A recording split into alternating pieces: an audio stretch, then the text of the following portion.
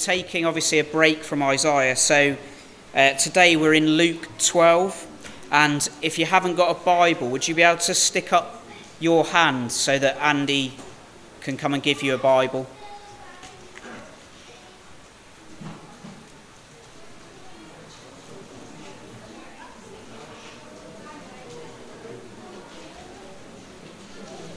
Just Alice as well. In Luke chapter 12, so if you've got a church Bible, that's on page 735, so Luke 12, and we're going to be reading from verse 22. So if you look at your church Bible, on the right hand side of the page, if you go down, there's a little subheading and it says "Do not worry," and I'll just let everyone find that and then I'll read.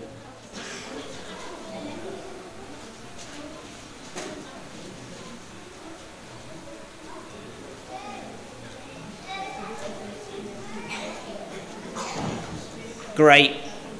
So let me start reading Luke 12, verses 22. Then Jesus said to his disciples, "Therefore I tell you, do not worry about your life, what you will eat, or about your body, what you will wear. Life is more than food, and the body more than clothes. Consider the ravens. They do not sow or reap. They have no storeroom or barn, yet God feeds them. And how much more valuable you are than birds. Who of you, by worrying, can add a single hour to his life? Since you cannot do this very little thing, why do you worry about the rest? Consider how the lilies grow. They do not labor or spin. Yet I tell you, not even Solomon, in all his splendor, was dressed like one of these. If that is how God clothes the grass of the field, which is here today and tomorrow is thrown into the fire, how much more will he clothe you, O you of little faith? And do not set your heart on what you will eat or drink. Do not worry about it, for the pagan world runs after all such things, and your Father knows that you need them. But seek his kingdom, and these things will be given to you as well. Do not be afraid, little flock, for your Father has been pleased to give you the kingdom. Sell your possessions and give to the poor. Provide purses for yourselves that will not wear out, a treasure in heaven that will not be exhausted, where no thief comes near and no moth destroys. For where your treasure is, there your heart will also be." So Steve's going to come up in a few minutes. I'm not here to tickle your ears or otherwise. I'm here with a greater goal, to invite you to bet your life on who Jesus Christ is. That there is no greater thing than having him at the centre of your life, him being your very life. That's what we're talking about today. Is that all right? Okay. This isn't an ordinary Sunday when we're talking about Jesus. It never is. And therefore, could I invite you, dare I say it, to sit yourselves up, to come with a level of expectation, to shuffle in your chair, to hold on to your chair, to strap yourself in, because we're going to be talking about what it means to know him as the greatest thing. It's not an ordinary day. It never is when his name is being mentioned. Would you pray with me to that end right now? Let's bow our heads together. Heavenly Father, we daren't, forbid it, Lord, that we would act as if it's a normal thing to talk about Jesus and just move on. Lord, we know from your word and your promise, we know from the testimony of history that there is none like him, none beside him. And so, Lord, we pray that we would come to this next few minutes with a posture of expectancy. Dare we say it, faith and hope. Lord, would you awaken our thoughts and our minds to thinking great things of him? Would you stir our affections deep within? Would you exercise our wills that we would not simply treat Jesus as mundane? We praise you that he is king, and that his kingdom endures forever. His rule reaches to the deepest elements of who we are and what we hope in. We pray, Lord, for a turning, a redeeming, a renewing of our very person in the presence of Jesus. So come, mighty Holy Spirit of the living God, come and do your work amongst us, we pray, so that we enjoy that good and he gets all of the glory. Come, help us, we're needy people. In his name we pray. Amen. Are you ready for business? I am every Sunday morning. What do you think is my primary emotional experience every Sunday morning as pastor of this church, knowing that I've got to get up and preach? What would you guess is my primary emotion? Excitement. I wish it were so. I tell myself it should be, but it's not. Good try. Somebody else. Fear. Close. Worry. I'm going to tell you why you're right and wrong in a minute. Right now, what does my head feel like? It's going to explode. Why does that happen to me on a Sunday morning? Why do I smile when people say, "How are you?" but lie and say, "Fine"? Why do I do that? Because I'm a professional. Yeah, that's why I lie. Because professionals lie. What is my emotional experience? Can I tell you what my physical symptoms are right now? Are you ready? Right now, I'm feeling amped up. Anybody ever felt like that? When I feel amped up, I have a sort of tension. I feel like my head is there's more in there than should be. I get down the side here, I feel a sort of tingling and a pressing in the side of my face. I feel as if I'm under threat, but if you ask me why, I cannot tell you the answer. What is my emotion that I'm experiencing? Anxiety. Worry shouldn't be what that translation is in the Bible there. Do you know where it says, the Lord Jesus says there, do not worry?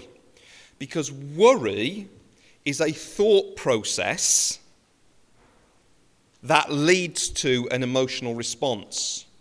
In the original language there, it doesn't say do not worry, it says do not be anxious.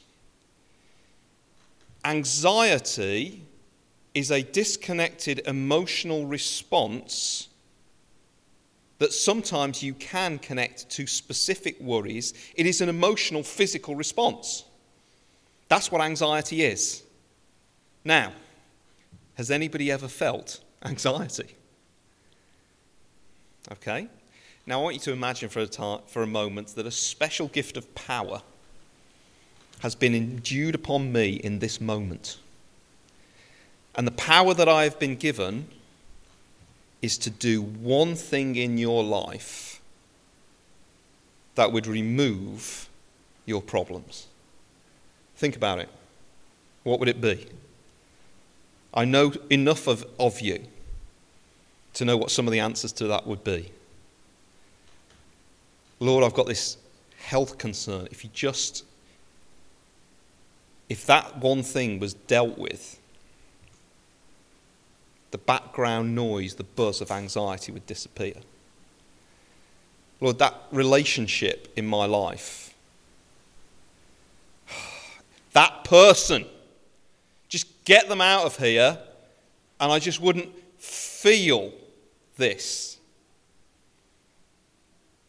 Have you noticed that each and every one of us have things in our life that lead to a level of uncertainty, a sense of our own powerlessness, things that touch right at the heart of what we hope our kingdom life, our own personal little world would be like. And if we could fix those, our emotional well-being, seemingly, would be in a better place.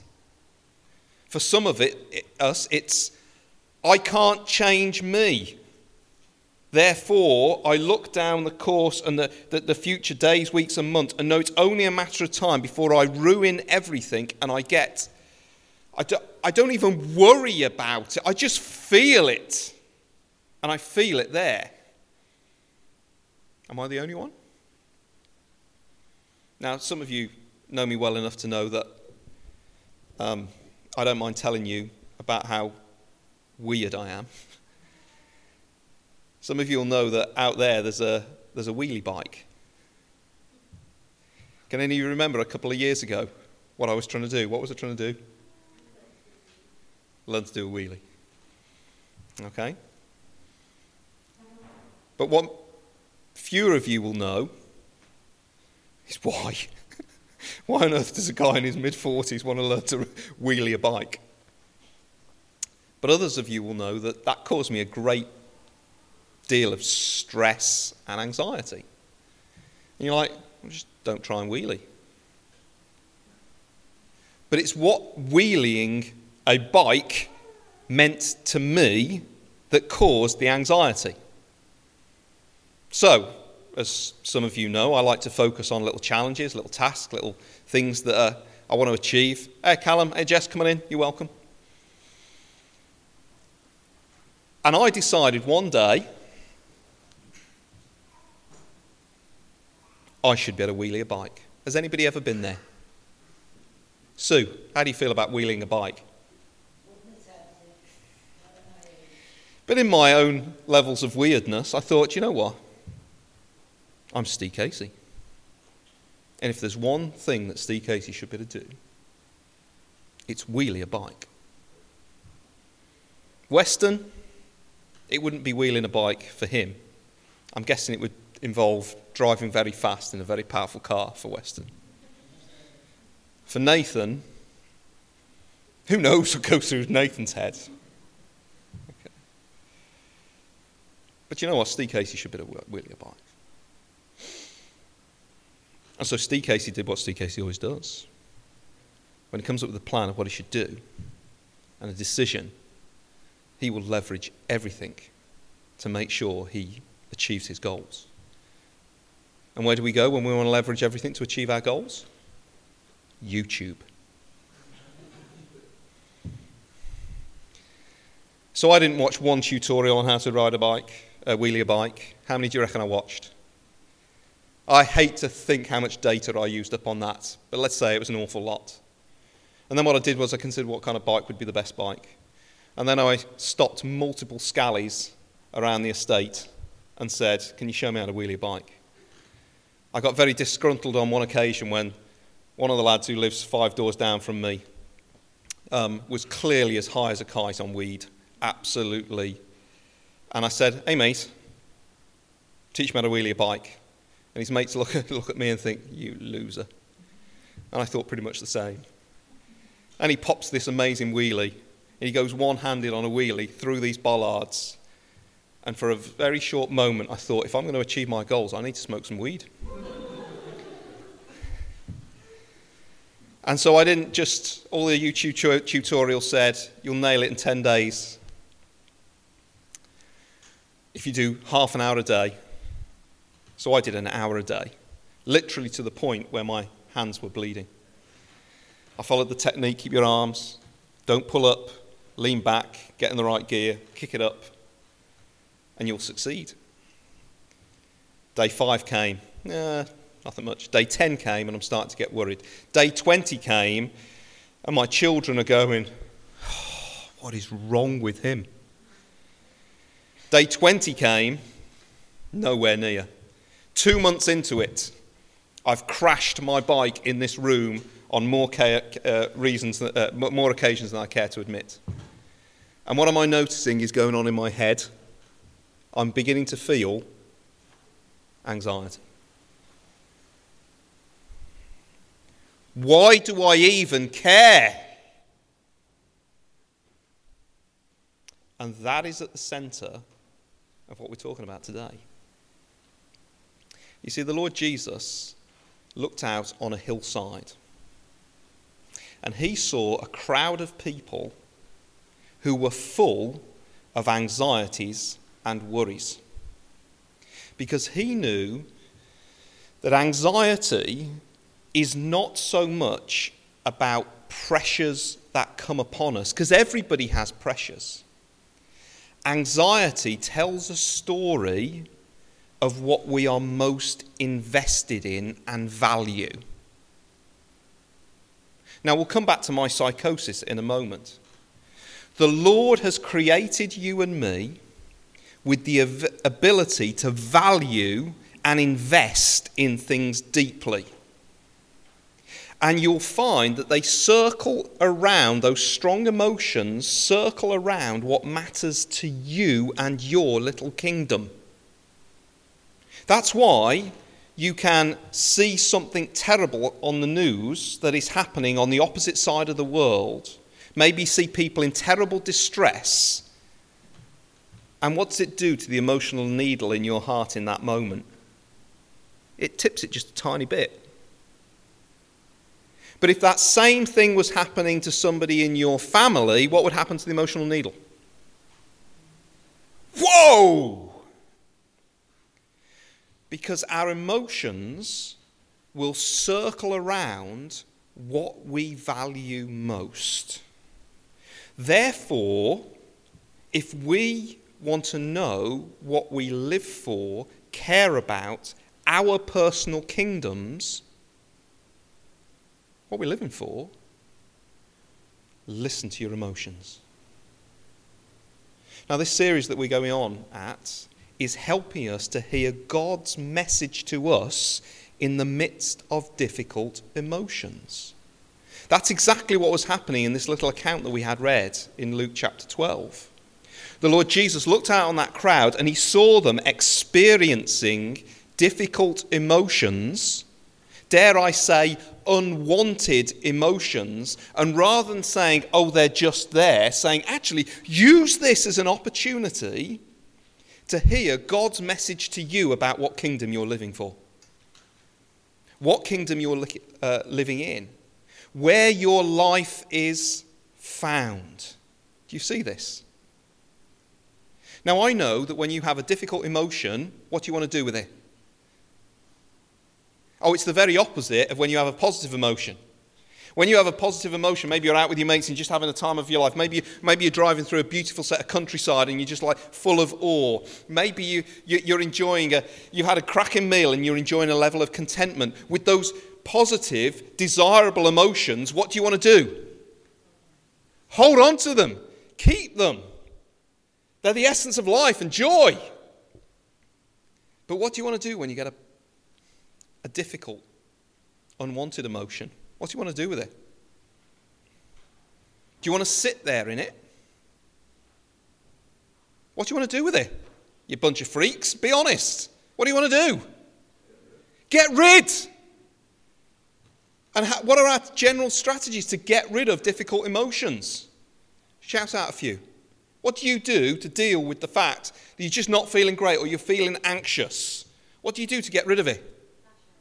Lash out sometimes, so don't be around an anxious person because, oh dear me, they want you to experience their panic. Deny it. Good, what else? Escape. Do you know one of the primary images of what we want to do in Scripture is find a rest and a refuge from hard things?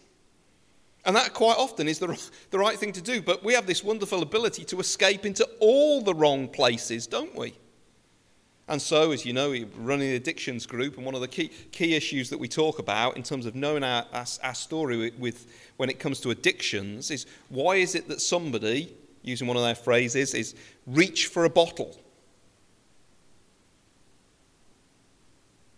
It's because we think we can master something to help us manage our difficult emotions, our anxiety, our sense of worthlessness, maybe even our anger. We want to escape a difficult emotion. That's normal. If something hurts, who wouldn't want it to stop? Or else what we try to do is we try to manage our way out of our anxieties with a plan. So after day 20 of trying to wheelie, what do you think I did? Oh, you guys know I'm stubborn, so you know I didn't give up. What do you think I did? I bought a new bike because clearly that was the problem. I came up with a plan. I watched more YouTube tutorials. I spoke to more kids smoking weed. I doubled the number of hours. And I had the blisters on my hands to reveal it. Do you know when you try doing wheelies for very long, you get very big blisters on your hands? So some of us, our strategy is to escape. Others is to try to play God and be an even better king of our own little kingdom. Do you see that? Here's an idea for you. If you're somebody who knows you want to escape when you feel difficult emotions coming at you, if you know somebody who, you're somebody who likes to try to plan and play God, instead, slow down and listen to what God might be saying to you in the midst of that difficult emotion. Has anybody here ever given thanks for their anxieties? You wouldn't dream of it, would you? C.S. Lewis talked about how the Lord so often speaks to us through our blessings with a whispered voice, but shouts as if through a megaphone at us through our sufferings and hard moments. How can we leverage those difficult emotions which the Lord has allowed them into our world so that He gets the glory? Remember, all of the giving of emotions has been so that He can get the glory, so that He can be known and glorified and experienced, so that His kingdom can be lifted up and elevated. One of the core assumptions here that the Lord Jesus has without even saying it is that you were made by God and for God, and that even means your ability to value. Therefore, emote, have strong emotions. It's all about Him. So one thing that is happening here is He is taking down, ironically, our level of fear at unwanted emotions. Because so often, unwanted emotions, anxiety, can be a gateway through to a new experience of His grace. Do you believe that today? Some of you, if you're not already anxious today about a great many things, will be in the future. Would you resolve here and now today to say, Lord, if this is actually a gateway through to a deeper experience of your kingdom, please would you do it and give me the strength to hang in there while I wait? Have you ever heard anxiety talked about like that? Of course not. You can't talk about it if there is no God and if there is no purpose in our emotions. But if there is, we can dare to believe that in those unwanted emotions that we experience that are so tightly linked to what we live for and we value, God could be doing something good. He could be speaking to us of His grace. That's what He does. Now, is that a word for anybody today? A few nods of heads. It's almost an unwanted word, isn't it? Who wants difficult emotions? So the way the Lord Jesus speaks about this, let's just skim through it really, really fast, and we're going to land on verse 32. Let's shoot through it. And I haven't got time to do all of it. Then Jesus said to His disciples, "Therefore I tell you, do not worry," or do not be anxious about what? Your life. Now, that goes against every protection mechanism that you've got, because who's going to look after your life if you don't? And when it talks about life, it's not talking about merely existing, merely health. It's talking about your kingdom investment in terms of what you live for. And the reason we know that is because of what it says in the next verse. Verse 23, life is more than food and the body more than clothes. Life consists in meaning, purpose, identity, future, rule and vision for who you are. This is said in the context of a sermon where the Lord Jesus is speaking at a crowd, and He's basically inviting them to come out of the kingdom of self-dependence into a kingdom where you live with the Lord as your God. A God who has control of all things.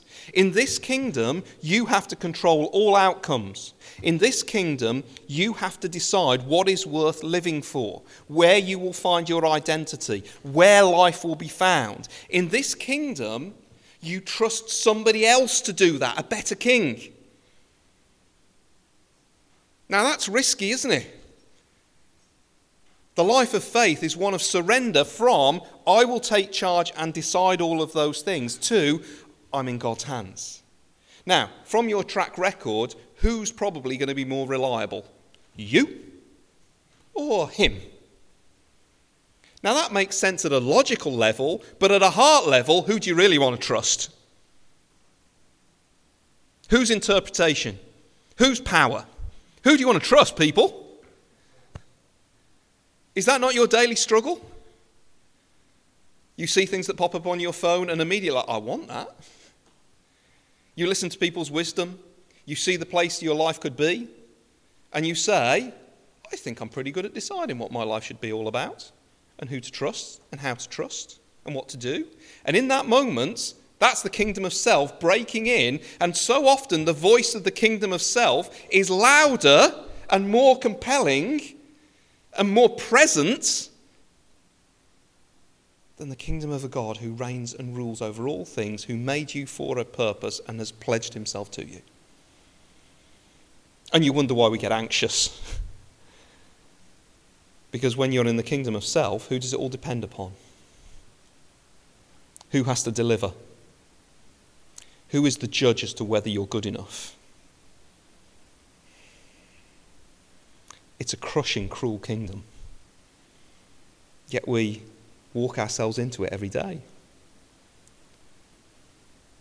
And the Lord Jesus says, life is more than food and clothes. They were so stressed because in the first century, basically you had a future if you had your food and if you had your clothes. And of course food was hard to come by and clothes either wore out or could be stolen. And so he goes on, consider the ravens. They live under this kingdom, the kingdom of the true king. They're just birds. Consider the ravens. They do not sow or reap. They have no storeroom or barn, yet God feeds them. And how much more valuable you are than birds. Who of you, by worrying, can add a single hour to his life? Since you cannot do this very little thing, why do you worry about the rest? And he's just so demeaning, the Lord Jesus. He's like, have you any idea how little level of control you have? Oh, the kingdom of self loves the idea that we can make something of ourselves. That doesn't mean you're not, by virtue of the fact of being made in the image of God, called to live fully before him. But do you have any idea how little control you have over you and your future? Day by day, minute by minute, second by second, you are totally in his hands. Andy and I were talking about a song that we used to sing at Bridge Chapel, written by Bill. Our days are in his hands. But whose hands do you feel like you're in?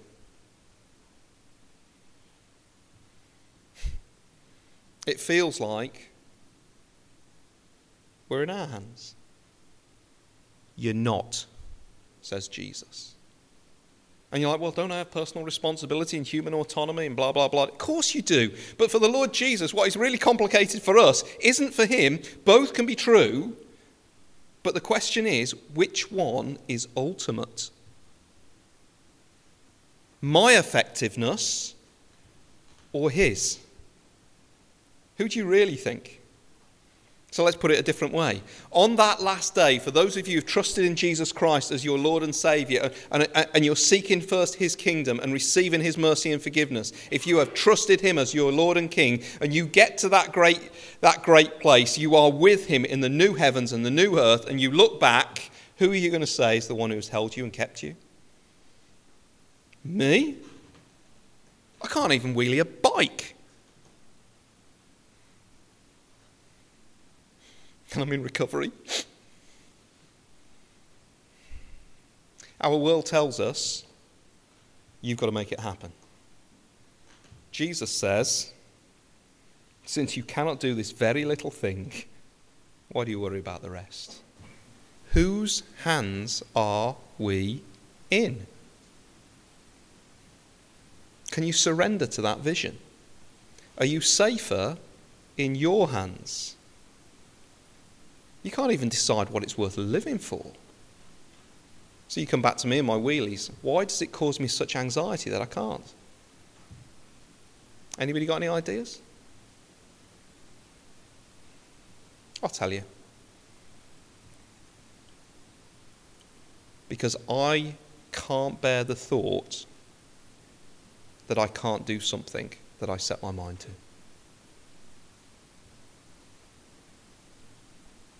Now for me, that's my poison. Now each of you will have a reflection of that one. But that's what my anxieties centre around. I'm not enough to deliver what I say I should be able to deliver. And the arrogance of it is that I'm the one who decides what I should and shouldn't be able to do. Now for others of you, your anxiety doesn't centre around that. Your anxiety centres around the prospect of being left out, not connected. For others, your anxiety centres around not food and drink, but respect. For others of you, it's success. For others of you, it's being attractive. You catch people's eye. For others of you, it's being insightful. I understand, I know. As many good things as there are to be, we will attach our identities to them. But who is it who has picked that for us? Us. I'm the King. And the Lord Jesus so gently says, since you cannot do this very little thing, why do you worry about the rest? Consider the lilies grow. They do not labour or spin, yet I tell you, not even Solomon in all his splendour was dressed like one of these. If that is how God clothes the grass of the field, which is here today and tomorrow is thrown into the fire, how much more will he clothe you, O you of little faith? In other words, he's saying, God does it better than you, and he's more generous, and life is found in him, and he can be trusted. Why do you keep wanting to sit on his throne? Whose hands do you really want your life in? Who do you want to say what is most important? Look at what he does with flowers and a field. He's trustworthy. And when he throws in that little that little phrase at the end of verse 28, which you guys are so familiar with, and you may have heard me tell you this before, "O you of little faith," that's literally translated. It's like a nickname. It means little faiths. So he looks at a crowd of people like you and like me. He looks at me and my failure to wheelie and why it's so important to me and why it matters and feels like an attack against my very identity of who I want to be. In that moment, he looks at me and he goes,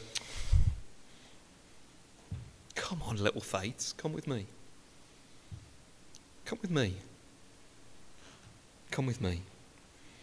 And do not set your heart on what you will eat or drink. Do not worry about it." For the pagans, remember what the pagans are?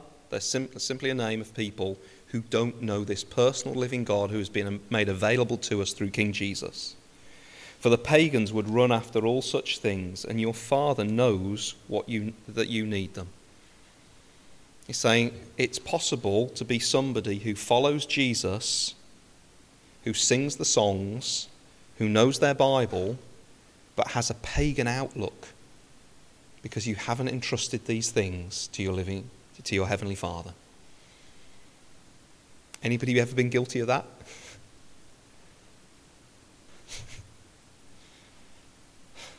And who'd have thought you'd have learnt that from wheelies? What is it for you?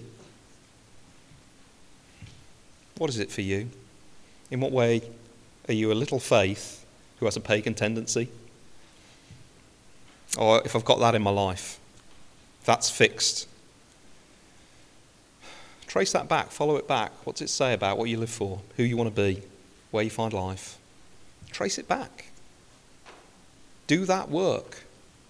And before you just simply try to escape or manage your way out of that tough emotion, speak up and say, Lord, what do you want? What are you saying to me in the midst of this anxiety? What is your message about the shift I need to have? Lord, I'm prepared even to sit in this for a little while if it will help me let go of myself and lay hold of you more tightly. I am a little faith, but I don't want that to be where I end and where I finish. Thank you that you do this so gently and yet so thoroughly and so authoritatively. For the pagans would run after all such things, and your Father knows that you need them, but seek his kingdom in your anxiety. You can say it to me on a Sunday morning, I give you full permission, which basically means it's the first thing Tony's going to say to me next week. But I give you full permission. Next Sunday, when you see me looking anxious and me trying to cover it and lie, you have my permission to say to me, how's your seeking of his kingdom going? What that means is, how are you surrendering all your emotional junk over to him and saying, be my king? That's what it looks like. And he wraps up with this, verse 32. Do not be afraid, little flock, which tells us he knows we're like sheep and we're under threat and we're not big enough to live on our own. It's the most insulting thing you could possibly say. One of the things that you do when you become a believer is you confess and you hold up your hands and you go, I know what I am. I'm a sheep. I am dependent. I don't even know where to go and get food. But he looks with this beautiful gentleness and he says, do not be afraid. Do not be anxious, little flock. Why? Because you have the potential within yourself to overcome. If you name it, you will claim it. Now that's what our world says. Always push forward. You can overcome. There is an inner strength within. He doesn't say that. That's not what he says. As appealing as it is to my ego, it's not true. Instead, he says, do not be afraid, little flock, for your Father has been pleased to give you the kingdom. Or in the ESV, I believe it says, has not your Father given you the kingdom? In other words, look at what he has given and offers you. Doesn't that make him trustworthy? Do you know what it costs the Father to be able to offer the kingdom to grubby sheep? The precious blood of his own dear Son. And if he has given you that, restoration, forgiveness for your sins, a place in the family, a new identity, he has claimed you for his own, has not he given you the kingdom? Does it really matter that you can't do wheelies? Oh, but it feels like it matters. I want both. Surrender to me. Trust me. It will feel like a death, but you're buying into life. That's what I want to do in you. And I love the way he speaks it so gently. Little flock, come. Come to me. Do it because your life depends on it, but do it because you've chosen to. You've chosen to come and receive this kingdom. And let the blessings of this kingdom be the story that you live out of. not the number of people that you gather to yourself, not the number of challenges that you overcome, not the number of things on your to-do lists that you've battered down, not that you've managed to make all your relationships work in your life, not that you're living the dream, whichever dream in the fads and fashions of Instagram and TikTok and whatever else comes along, not because you've got your name up in lights, but because you've got a kingdom that lasts into eternity, that has been gifted to you by one who loves you more than you can possibly ever imagine. Can I ask you a question? Has your fear of anxiety altered today as you've listened to this? Fear of anxiety. Because when we let the living God into our troublesome emotions, he will speak a message of grace, and he will redirect to something deeper. Now that's what we're going to be talking about over the next 4 weeks. We've seen the beginnings of how he does that in anxiety. We're going to see how he does that at points of despair. Many of you know what that looks like. Some of you are experiencing real grief at the moment. What good could come of that? Don't you dare undersell the living God. What about regret? What about anger? Our God is a God who has made us emote, that he may meet us in the middle of it. And all I can do is invite you to grab on with both hands. Let's pray before we sing.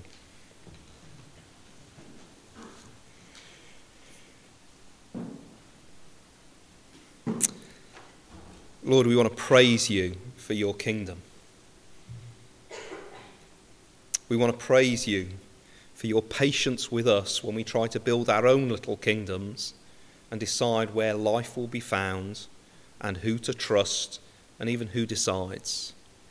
We thank you that you have made us for yourself, and we thank you that your Son, the Lord Jesus Christ, left heaven, came to earth, went to a cross, rose again to win us back and claim us back and re-establish his authority and worth in our life.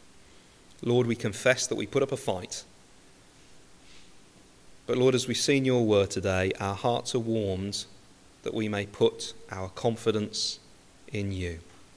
Oh Lord, help us. We're needy and desperate.